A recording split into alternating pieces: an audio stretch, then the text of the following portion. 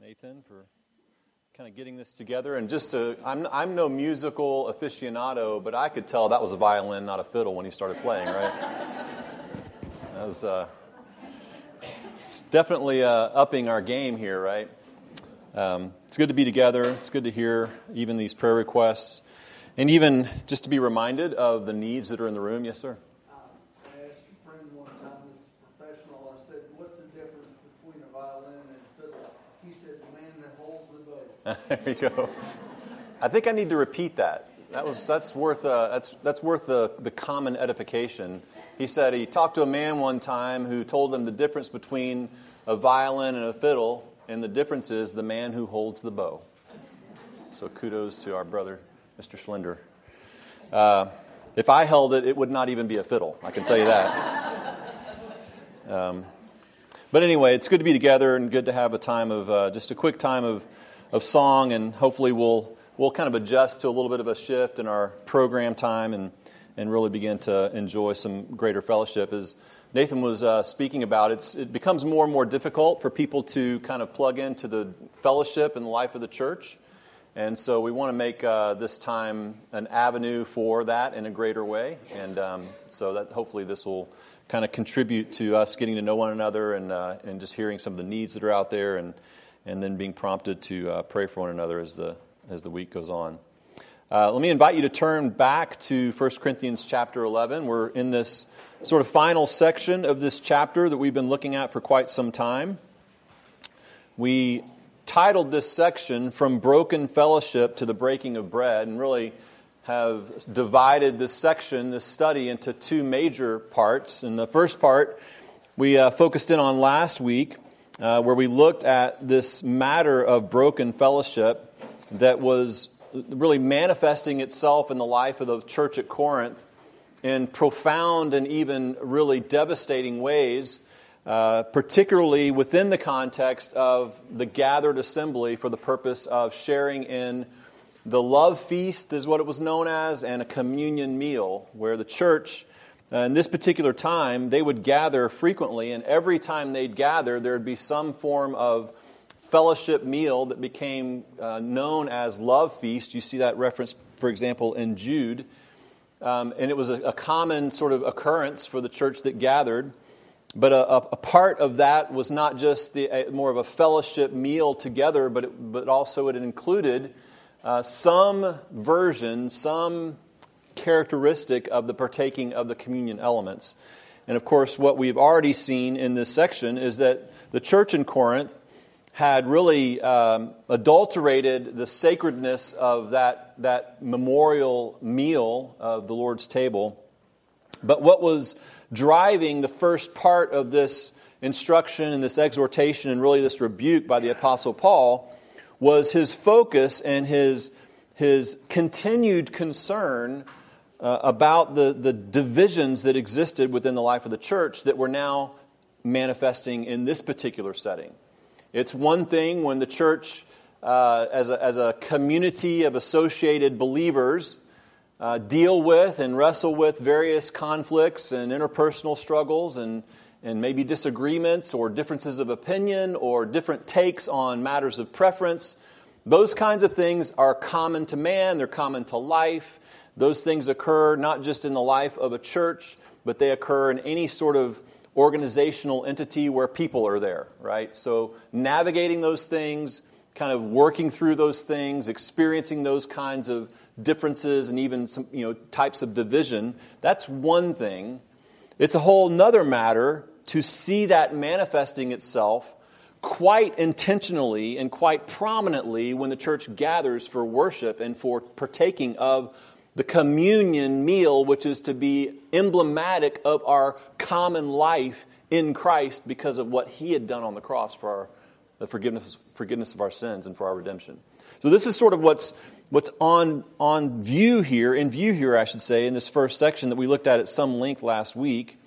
And we noted how the Apostle Paul, this is not a new concern for the Apostle Paul, these divisions in the life of the church. He really begins to talk about at the opening of the letter in chapter 1, this schisma, divisions is the word schisma in the Greek. It's this idea of being torn apart. And so in this particular section, he's speaking of them being torn apart by virtue of how they're conducting themselves at these communion meals, really boiling it down to a couple of different characteristics that we saw in this section. One was the sort of the division associated with class or rank or social status, where those that had plenty were reveling in their abundance and food, and those that didn't have anything at all were being left hungry, and yet they were coming around the communion table as though that wasn't a problem and that wasn't an issue. And then, of course, there was also the added sort of grave matter of pagan-like revelry and drunkenness that became prominent in their gathered time. And, of course, we've talked about this in the past. I'm sure you've heard this many times as various New Testament letters have been taught, how the nature of pagan worship in the first century throughout the Roman Empire, in many places, and certainly in Corinth and Athens and other places in that region, pagan worship was not just accompanied by drunken revelry and debauchery and sexual immorality and those kinds of things, but it was part and parcel to the actual prescribed experience.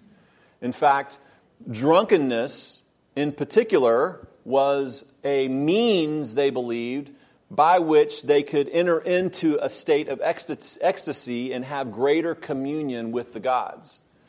And so now you have the redeemed people of God who are not just partaking of intoxicants to an excessive degree such that it led to drunkenness, but they're doing this in concert with their gathered communion for worship and the partaking of the elements of the Lord's table.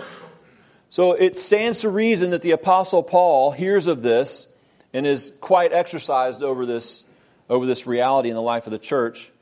And so in this particular section, unlike what he kind of does in chapter 1 as he begins that discussion about the divisions that were manifesting themselves in party loyalties or affinity for a particular leader or a particular teacher's style or their preference for how they might communicate or teach.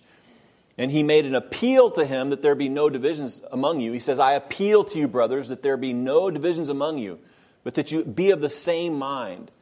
Well, here, it's not appeal, it's out and out rebuke. In fact, we talked about this last week, this consequence or the nature of broken fellowship, characteristics of broken fellowship, is that it taints the entire assembly. And he even says that it's better if you weren't even together. It's not for the better, it's for the worse when you come together under these circumstances. Because this kind of divisiveness in the life of the church, in this particular circumstance even more prominently, it taints the entire assembly completely. And so we talked at length about the importance of us recognizing that we can't allow divisions and conflict among us to persist and also come together in the assembly without recognizing that our lack of diligence in trying to resolve conflict and divisions among us is not an isolated matter, no matter how isolated the conflict might be. There might not be anyone else but two people who know about the conflict, but what the Apostle Paul is saying is that those things don't remain isolated because we're one body. And we talked about if we understood the truly organic nature of the body of Christ, then this would make perfect sense. The problem that we often have is that we don't live with a conscious awareness that we are not just part of a group of people that get together for shared belief and shared worship practice and sort of shared confessions of faith and teaching and that kind of thing. But what we're described as quite explicitly in the New Testament is a living body made up of members who are completely interdependent upon one another, such that the Apostle Paul elaborates on this principle in chapter 12, stating very explicitly that when one part of the body hurts, the whole body hurts. I mean, you can't separate us apart in these ways when it comes to conflict. So it taints the entire assembly when we have broken fellowship. It also fractures the entire assembly. This is sort of the next point that we looked at in verses 18 to 19 of chapter 11, where you see the divisions that are resulting in factions. And this word for factions is a word for sects, dividing up into parties. So it's not just that you have divisions amongst a couple of people, but that we all know that the tendency for conflict is that it doesn't remain contained, and our tendency is to seek allies. Maybe we seek allies to our side or our way of thinking under the rubric, if you will, of seeking counsel or trying to just make sure that, we're not thinking erroneously. But what often is underlying some of our motivation is that we really are looking for people to align with us in some way. And if we were being really stark in our thinking on it, sometimes we might even go to the place of saying, man, if I could just get enough people around me, then we could go fix that other person. We could fix what's wrong with them. Now, obviously, that's probably not the common heart of most of us, I would hope, who are seeking to be faithful in our sanctification. But nonetheless, that is a tendency in a corporate gathering. We don't like to we don't like to be in conflict. In other words, the existence of conflict between two people is the evidence that there are two people who are seeing things differently. And if it's persisting, then they are persisting in the confidence of their position, right? Otherwise, someone would throw up the white flag. It's fine. You're right. I mean, I don't need to stand my ground here. The fact that conflict persists is the evidence that there is remaining or persistent confidence in divergent opinions or perspectives on a matter. That's the nature of the conflict. And so the fact of the matter is that kind of fracture and that kind of confidence in one's perspective or opinion or assessment of what's taken place, that kind of intractable confidence doesn't want to stay isolated. It wants to propagate and compel others to see how strong our argument is, how clear our perspective is, especially when things get really entrenched and go on far too long. That tends to be the case. And so the Apostle Paul is not just concerned about the presence of divisions, but it's the fact that it leads to factions, to fracture, to actual parties dividing in the life of the church. That's sort of the inevitable trajectory of these kinds of things. And yet we also notice that this is one of the ways that the Lord sovereignly and providentially refines His church and proves those who are true to be true, so we can trust in that even if we have to endure these kinds of conflicts in the life of the church. Nevertheless, we don't want to be those who are propagating them, who are cultivating them. And we want to be those who are characterized by peace, being peacemakers, and being those who pursue peace and diligently pursue the unity of the body. We also talked about how broken fellowship breaks communion. You see this in verse 20. He says, when you come together, it is not the Lord's Supper that you eat. You're not even having communion, really. Your communion has been broken by these divisions. And we just talked about how we need to be mindful of the fact that the problem is not just the conflict that we might be persisting in with another believer, another fellow brother or sister, or several, if that's the case.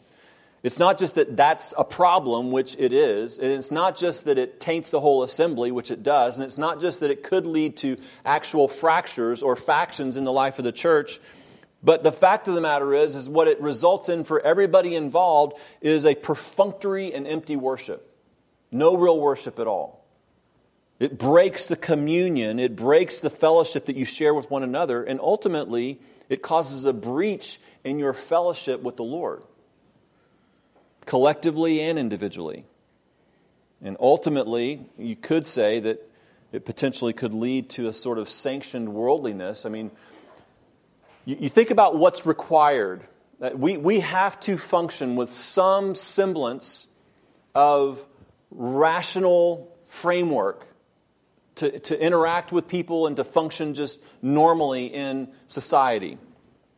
And so, when we have conflict that's persisting, we're not seeking unity, we're not seeking reconciliation, then basically what we have to do, if we're going to both persist in our conflict as well as persist in our gathering together with God's people, sitting under the teaching of God's Word, uttering words and songs that express our devotion and love for God, if we're going to do both of those things, persist in the conflict and actively participate in an ongoing way in the life and worship of the body of Christ, then the only way that we can do that with any kind of sanity is we have to build a compartment around the conflict.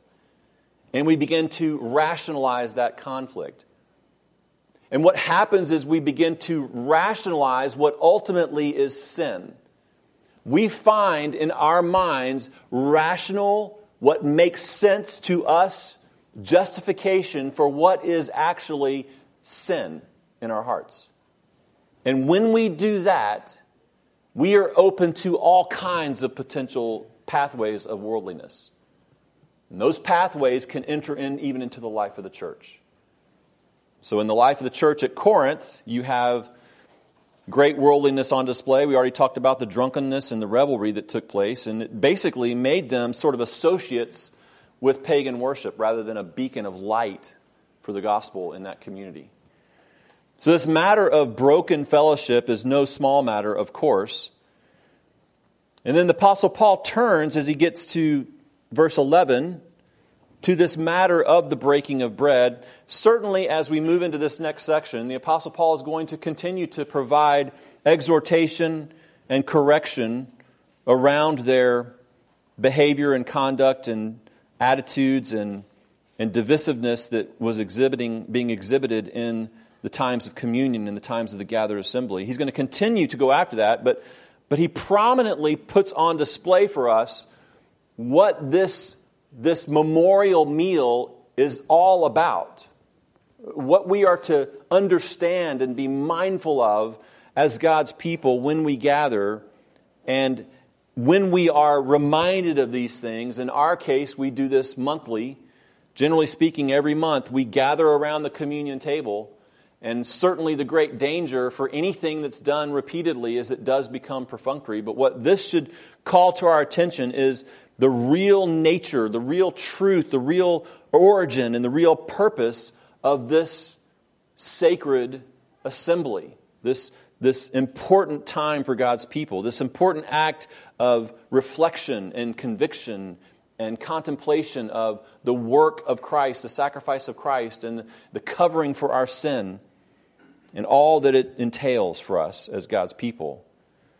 And as we understand not just the nature of the organic nature of the body of Christ, but we understand the nature and purpose and origin and intent of the Lord's table, then you will find people unable to persist in assembling with conflict there. There will be a desire for unity and peace and true worship. So let's pick up the chapter here, and starting in verse 23. In fact, I think I want to read the entire section just to get the whole sort of framework in our mind. So let's just read from 17 to the end of the chapter, and then we'll focus our attention mostly today on verses 23 to 34. He says, "But in the following instructions I do not commend you, because when you come together, it is not for the better but for the worse. For in the first place, when you come together as a church, I hear that there are divisions among you, and I believe it in part. For there must be factions among you in order that those who are genuine among you may be recognized. When you come together, it is not the Lord's Supper that you eat. For in eating, each one goes ahead with his own meal. One goes hungry, another gets drunk. What? Do you not have houses to eat and drink in? Or do you despise the church of God and humiliate those who have nothing? What shall I say to you? Shall I commend you in this? No, I will not. For I received from the Lord what I also delivered to you, that the Lord Jesus, on the night when he was betrayed, took bread, and when he had given thanks, he broke it, and said, 'This is my body, which is for you. Do this in remembrance of me.' In the same way, also he took the cup after supper, saying, 'This cup is the new covenant in my blood. Do this as often as you drink it in remembrance of me. For as often as you eat this bread and drink the cup, You proclaim the Lord's death until he comes. Whoever therefore eats the bread or drinks the cup of the Lord in an unworthy manner will be guilty concerning the body and blood of the Lord. Let a person examine himself, then and so eat of the bread and drink of the cup. For anyone who eats and drinks without discerning the body eats and drinks judgment on himself. That is why many of you are weak and ill, and some have died. But if we judged ourselves truly, we would not be judged. But when we are judged by the Lord, we are disciplined so that we may not be condemned along with the world. So then, my brothers, when you come together to eat, wait for one another. If anyone is hungry, let him eat at home, so that when you come together, it will not be for judgment. About the other things, I will give directions when I come. So here we have the instruction of the Lord's Supper at the very beginning, in verses 23 to 26. And then later on, we have what we would call the corruption of the Lord's Supper in verses 27 to 34. So that's going to be kind of the larger points of our outline for this last section. The instruction in the Lord's Supper and then the corruption of the Lord's Supper. Certainly this is focusing much more on the actual act of communion, the elements of communion, the origin of communion, the purpose of communion. So in the first half of our study, you have communion as the backdrop, but the emphasis is on this matter of broken fellowship or divisions.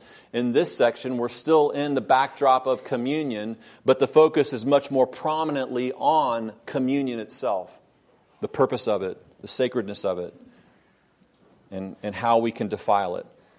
So in this section, looking at the institution of the Lord's Supper, I want to just start by making a few observations, and I don't know how far I'm going to get. It always surprises me. I kind of get a pretty solid outline, and then I find myself bogging down on the first point. So hopefully we'll get through a little bit of this, but nonetheless, as we look at the institution of the Lord's Supper here in verses 23 to 26, I want to just focus for a minute on this very first opening phrase, "For I received from the Lord what I also delivered to you." And I want us to note the special delivery of this instruction. The Apostle Paul is putting before the Corinthians, and therefore putting before us, what is a uniquely delivered line of instruction on this matter. In other words, under the inspiration of the Holy Spirit, the Apostle Paul chooses to speak of what he is about to say to them regarding this matter of the Lord's table by identifying something unique about how this instruction was delivered to him and then therefore passed on to the Corinthians. He's placing a very special emphasis upon this uniquely authoritative nature of this teaching and the nature of the prior instructions to the Corinthians about the origin and practice of the Lord's Supper. That this is something that came to him from the Lord and that he delivered to them. It's a reference, of course, back to verses 20 to 22. It begins with, obviously, for. It's a transition word there. It's a reference back, looking at verse 20 to 22. When you come together, it is not the Lord's Supper that you eat.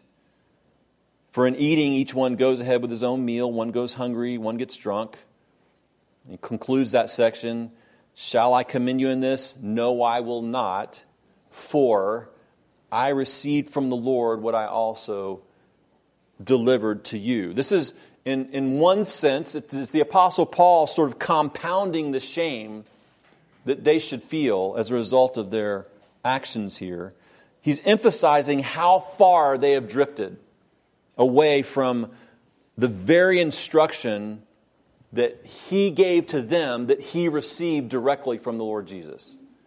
It's this stark rebuke, if you will, to help them see that it's not just that you have drifted a little bit away and you need to kind of course correct a little bit. It's that you have utterly and completely veered off from what was delivered to you by me that I was instructed in directly from Christ himself. That's a major claim on the part of the Apostle Paul, and it's a major statement by him in this instruction.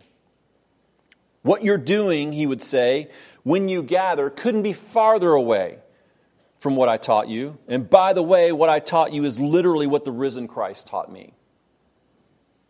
It's a very stark, rhetorical approach here to drive home the point that their actions are utterly and completely shameful before the Lord and before what He has instructed us in. Now, there is some debate amongst New Testament scholars as to what the Apostle Paul is actually speaking about here, or what the actual meaning of this statement is.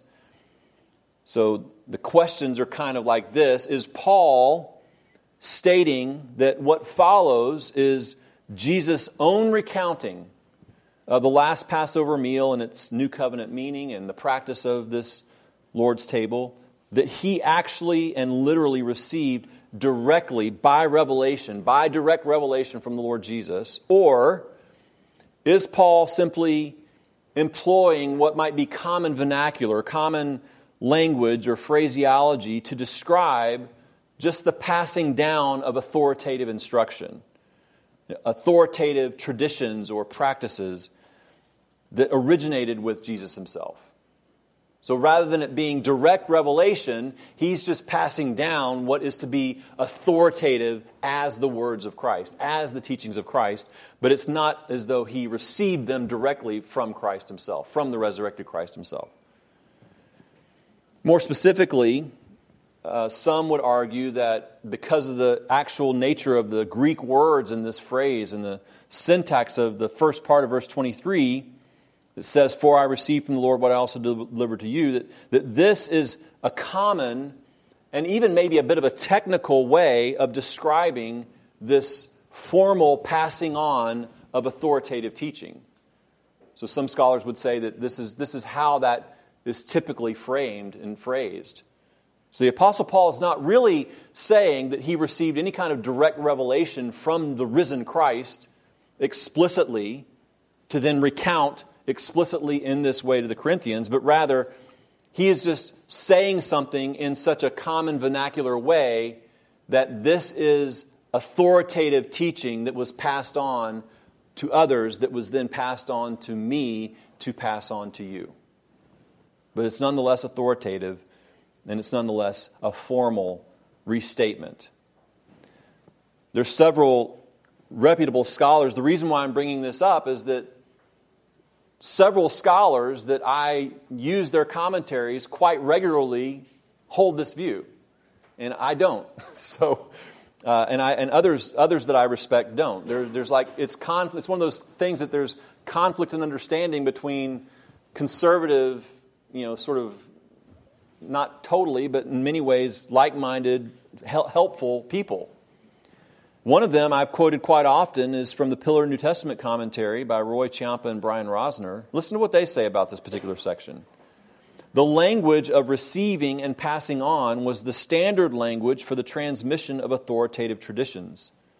Paul's statement that he received it from the Lord did not suggest that Christ had revealed it to him in a vision, but that those who had passed this on to Paul had received it either directly from the Lord himself or from others who had. It was Paul himself who had brought the Corinthians into this stream of tradition that had come from the Lord, and now it was his responsibility to straighten out the abuses that had been introduced. The reminder that he was the one who had passed this on to the Corinthians also served rhetorically to reinforce his moral and spiritual authority in the community, since it has to do with one of the most fundamental touch points for their community experience and self-understanding. It reinforces the Corinthians' awareness that Paul plays the role of the spiritual father of this community, the one who established the original connection between the Corinthians and the Lord who redeemed them. The language of the passing on of traditions also ties this passage to the beginning of the chapter, where Paul referred to the keeping of the traditions he had passed on to them. Gordon Fee, another one that I use quite regularly, says this: when Paul says, "I received it from the Lord," he probably does not mean that Jesus gave these words to him personally and directly. Rather, what he himself received had indeed come from the Lord, but in the sense that Jesus himself is the ultimate source of the tradition. What may also be latent in such language is Paul's understanding that the Lord, now risen and exalted, is still responsible by His Spirit for the transmission of such tradition within the church. And then finally, another commentator named Anthony Thistleton, who, interestingly enough, is often quoted by the two commentators I just previously referenced. He says this: the words translated received and handed on, found together in this way, denote the transmission of a living tradition. Hence, the phrase "from the Lord" refers to the origins of this tradition as coming from Christ Himself through the earliest apostles as a pre-Pauline tradition that Paul then received and handed on. So clearly you have very conservative and very reputable scholars who would say that in this passage, the Apostle Paul is not literally saying that he received this instruction about the communion table and really this explicit recounting of the night of Passover in which Jesus actually instituted this new covenant meal, that was not something that Jesus Himself directly conveyed to the Apostle Paul, but that this is just a way of saying that it was passed on to him authoritatively through prior apostles, and that it's still authoritative and it's still from Christ, just not directly. Now, you might say, okay, whatever, okay, thanks, Richard, for all of that. And I on one hand, these commentators, what these commentators are all saying is that this is not lacking in authority. It's not lacking in other source material, namely the Gospels. It's not absent or devoid from the actual and literal instructions of Christ Himself. And so there's no diminishment of its intent. I just look at this kind of thing and I find it to be unnecessary. And I do believe it does in some ways diminish the potency of Paul's emphasis here. So that's why I'm bringing it up. It's like I see this opening phrase that the Apostle Paul chooses to begin with for this instruction as carrying a level of extra potency and extra emphasis that matters in our understanding of what he's teaching here. And I say that it's unnecessary for them to do this because we know that Paul received a lot of direct instruction from the resurrected Christ on a number of occasions. So it kind of boggles my mind why you would sort of get lost in the weeds of Greek phrases and syntax and then formulate a conclusion that sort of in my mind redefines or in some way diminishes the literal significance of what he's saying here. I just find it to be a bit frustrating and certainly unnecessary because there's so much material. For example, you go to the Apostle Paul, at that time Saul of Tarsus' calling in Acts chapter 9, and let me just give you a little bit of a snippet of this. It says in chapter 9 of Acts, verses 3 to 6, "Now as he went on his way, he approached Damascus, and suddenly a light from heaven shone around him. And falling to the ground, he heard a voice saying to him, 'Saul, Saul, why are you persecuting me?' And he said, 'Who are you, Lord?' And he said, 'I am Jesus whom you are persecuting, but rise and enter the city, and you will be told what you are to do.'" So right there in the calling, Jesus appears, speaks to him directly, but also indicates that there's more to come, right? Then Jesus appears in the same chapter there to Ananias, and he instructs Ananias to go and find this man, Saul of Tarsus, because I want you to lay hands on him. He's had a vision that you would be coming. I want you to lay hands on him, heal him of his blindness. And Ananias is like, hang on, time out. This dude persecutes Christians, right? He's known. Saul of Tarsus is known. He's known by Ananias. Ananias was a disciple of Christ. And so he expresses his concerns about going to see the Apostle Paul because the Apostle Paul, he says, has the authority to actually bind him, to imprison him. And here's what Jesus says to sort of encourage and comfort Ananias in this calling that he's giving him to go see Saul. In chapter 9 of Acts, verse 15, he says, "Go." This is Jesus speaking. "Go. For he is a chosen instrument of mine to carry my name before the Gentiles and kings of the children of Israel." And then verse 16, "For I will show him how much he must suffer for the sake of my name." Again, a forward-looking reference. I'm going to be dealing with the Apostle Paul more as we go forward. So in two specific accounts, one directly with the Apostle Paul, and secondly with Ananias, who becomes a part of Paul's story here, the resurrected Christ expressly says, more to come. And it doesn't end there. If you go to Galatians chapter 1, the Apostle Paul provides a fascinating biographical detail, a series of details that you don't find in Acts. You don't find. There's gaps there, and the Apostle Paul himself in Galatians chapter 1 fills in some substantial gaps in his own biography subsequent to this incident, this calling in Damascus that we read about in Acts chapter 9.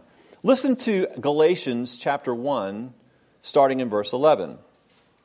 Just reminding you that the letter to the Galatians is focused upon Paul's sort of rebuke and rejection of a gospel that was being presented by the Judaizers that was teaching that you have to be circumcised and you have to adhere to Mosaic standards and Mosaic law in order to be saved. It was a gospel of Jesus plus kind of message.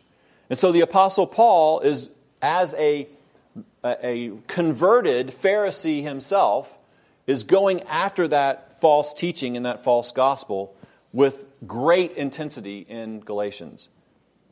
And so in the introductory chapter, he is starting off by providing a little bit of biographical background to sort of fortify his authoritative position, the authoritative posture from which he is communicating and speaking about this compromise and this adulteration of the true gospel. So starting in chapter 1, verse 11, he says, "For I would have you know, brothers, that the gospel that was preached by me is not man's gospel. For I did not receive it from any man, nor was I taught it. But I received it through a revelation of Jesus Christ. For you have heard of my former life in Judaism, how I persecuted the church of God violently and tried to destroy it. And I was advancing in Judaism beyond many of my own age among my people. So extremely zealous was I for the traditions of my fathers.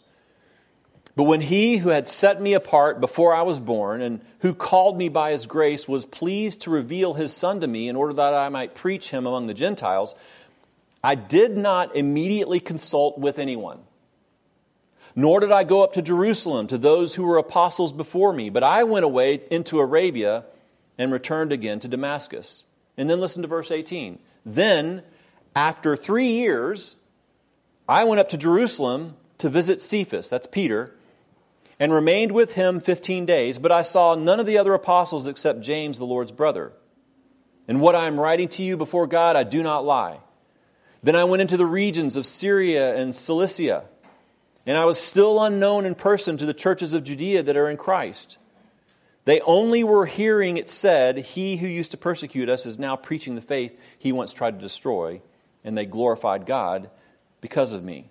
Now, Paul here is going to great lengths to make an emphatic point that he states very clearly in verse 12, that the gospel I preached, I did not receive it from any man, nor was I taught it, but I received it through a revelation of Jesus Christ. And not only that, but as he says in verse 18, that just like the other apostles, I was under the direct tutelage of Jesus for 3 years. So therefore, this gospel that I am preaching to you is the gospel that was taught by Christ himself. That for 3 years, the Apostle Paul is saying here, none of the other apostles, I didn't even go where they were. And we know that he was in Arabia, and he was being taught by Christ. This is a reference to the more to come that the Apostle Paul experienced. So when you get back to chapter 11, verse 23, and he says, I received from the Lord what I also delivered to you, I have no reason to question that he literally is talking about what he literally and directly received from the Lord by direct instruction and tutelage during this 3-year period. There's other obvious references in the New Testament where he had a vision of Christ and was told to go here and not there. Or he was talking in 2 Corinthians about the thorn in the flesh, a man who was taken into the seventh heaven and had visions of the Lord and couldn't really speak of it, but to keep him humble, he was given this thorn in the flesh. I mean, many, many times the Apostle Paul encountered the living Christ, but here we have what seems to be a discipleship period by Christ himself during this time. And so to me, there's really no need to say, this is just him passing on the traditions. So when we come back to this particular section, and we see that the Apostle Paul begins to introduce this teaching about the nature and source and origin and content of the Lord's table, of the communion table, that he intends for the people in Corinth and for us to understand that this instruction is the literal and direct instruction of the Lord Jesus Christ. This is what the Lord recounted to me as to what he said to the disciples that were gathered with him at Passover just before he went to the cross when he instituted this new covenant meal. And that significant truth, that significant transmission, that special delivery of this kind of instruction, it doesn't give it unique weight that offsets or diminishes the weight of other instructions in Scripture or certainly other teaching by the Apostle Paul. It's all under the inspiration of the Holy Spirit. But it certainly helps us to understand, and I think it should bring home to us a very significant and important point as it relates particularly to the communion meal. And that is that we can, no matter what our practice is, we can approach the communion meal with something less than what it actually is prescribed to be. And that is, to me, a grave caution for all of us. That is the challenge for all of us. That we approach our time of communion around the table and we are not mindful of these instructions that the Apostle Paul was so intent on re-emphasizing with the Corinthians, that he added this particular fact that this was delivered to him explicitly by the Lord. These are the explicit recountings of Christ's instructions about the elements of this meal and what the significance of it is. And so you can't take it lightly. You can't approach it in any kind of cavalier way. And so whether or not you are avoiding drunken revelry, or whether or not you're coming to the communion table and as far as you know, sort of the accounts are clear and you're not in any kind of protracted conflict with a fellow brother or sister in Christ, the next sort of layer of instruction and warning and caution for us is that we recognize that this is a matter of serious instruction for the Apostle Paul, because it was serious instruction by Christ himself, that he not only gave to those disciples that were gathered in that room at the Passover, the original Passover when he instituted it, but it was such an important part of his instruction that he explicitly taught the Apostle Paul this as the resurrected Christ. That kind of weight to me, I don't want to just sort of set aside. It's just passing on the tradition. That takes on a whole other sort of level of significance in my mind as I think about how I approach communion every single month. He goes on, obviously, to warn not to approach the table in an unworthy manner, and he calls us to examine ourselves, of course.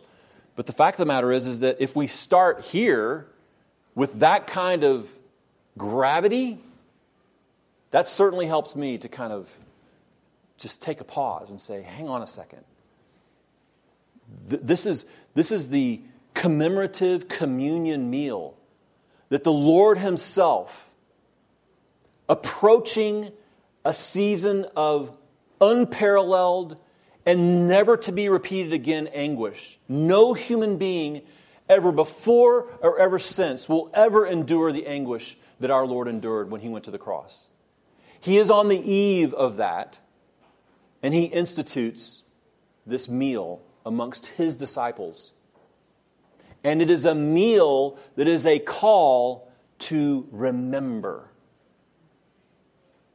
Because we're prone to forget. And in our forgetfulness, we're prone to diminish the significance of things. So I don't want to diminish the significance even of this phrase that the Apostle Paul introduces this section of teaching with. This was a special delivery of this practice of the Lord's table that the Apostle Paul is passing on to these Gentile believers and by extension passing on to us, and we can't miss it. Well, not only do you have a special delivery right there in the opening phrase, but in the second part of chapter 23, you have obviously a reference to the sovereign author of this meal. That's my best effort to come up with another S word. The sovereign author here, you have Christ himself who is instituting this meal. So in other words, the Apostle Paul is reminding them that this is not a practice that I'm just instructing you in. This is not a practice that I'm just taking all the teachings of Christ and all the way that instruction in Christ's work and ministry and life and death and redemptive work on the cross and all the instruction and discipleship that I've received and sort of integrating it into the greater thread of redemptive history that ties into my knowledge as someone who studied with the rabbis. He's not saying that I've extrapolated this from all that teaching as an important thing. He's saying this was authored by the Lord himself. He is the sovereign author, the sovereign originator, the sovereign institutor of this sacred meal. He says there in verse 23, I received from the Lord what I also delivered to you, that the Lord Jesus himself, on the night when he was betrayed, took bread. We need to recognize that this meal was something that was instituted by Christ himself, by the sovereign Savior. And it therefore adds additional weight and gravity to our partaking of it, and our participation in it, and our protecting of the sacredness of it. It was instituted by a sovereign author. It was delivered specially in this way that we've talked about. And then notice in verse 23 the somber occasion. I think we're going to have to pause here and maybe take this up because I've got a lot more I want to say about this. But just note there in the second part of verse 23, I've already referenced it. I received this from the Lord, what I also delivered to you, that the Lord Jesus, on the night when he was betrayed, took the bread. On the night when he was betrayed, took the bread. Now, I'm sorry, but this is what Paul does, so this is what I feel like I'm going to have to do. I mean, this is just layer after layer. By the way, you notice we're still in verse 23, right? This is layer after layer of sobriety introduced into our thinking. He's not missing a single mark here. This was delivered specially by Christ. This was instituted by the sovereign Savior that we worship. And you need to pay attention that the environment, the setting of this was a somber occasion. We're going to look more in depth next time at this occasion of betrayal. How is it then that those who gather around Christ and spend 3 years sitting at his feet and witnessing his miraculous works and seeing the awe that his teaching inspired and being blown away by that as well? Even a few of them witnessing his unveiled glory on a mountain. And then others who weren't in that environment hearing testimony of this from their colleagues in ministry. How is it possible that those who are that close, that any one of them would become a betrayer of the Savior? And this is the strong and somber caution to us as God's people. And it reminds me of the warnings that you see all throughout the New Testament. The warnings of how those that would seek to ruin God's people rise up in their midst.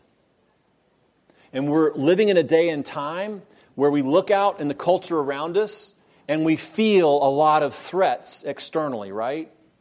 And we see a lot of developments, a lot of seeming tidal waves of cultural shift that give us cause for grave concern. You know, if you have children, you're thinking about, what is this going to look like for my kids? And we look down the corridors of time and we sort of project out and we begin to think, what's this going to be like for my child when they're 16, 17, 18, or when they're trying to have a family of their own? And you start to go through these machinations and the concerns sort of swell up. But this is a reminder for us that, listen, we can get overly focused on outside concerns and threats and not be paying attention to the house of God, and not be paying attention to our responsibilities and our obligations to one another, to being mindful of where people are, to being careful to attend to those who seem to be wayward, to not being slack or lazy when we hear people propagating things that aren't in alignment with God's revealed truth. And the fact of the matter is that the betrayers of the Savior are at table with him on this occasion. I should say the betrayer in this case. It's a man who was at the table. So we need to be mindful of this reality as God's people when we gather. This gathering of communion is a reminder that the Lord desires His church and His people to be characterized by purity. And that requires a certain amount of vigilance to maintain it.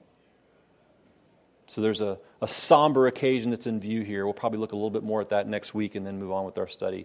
But for now, it's 10:24, and I want to give you a little bit of time of transition. So let's pray.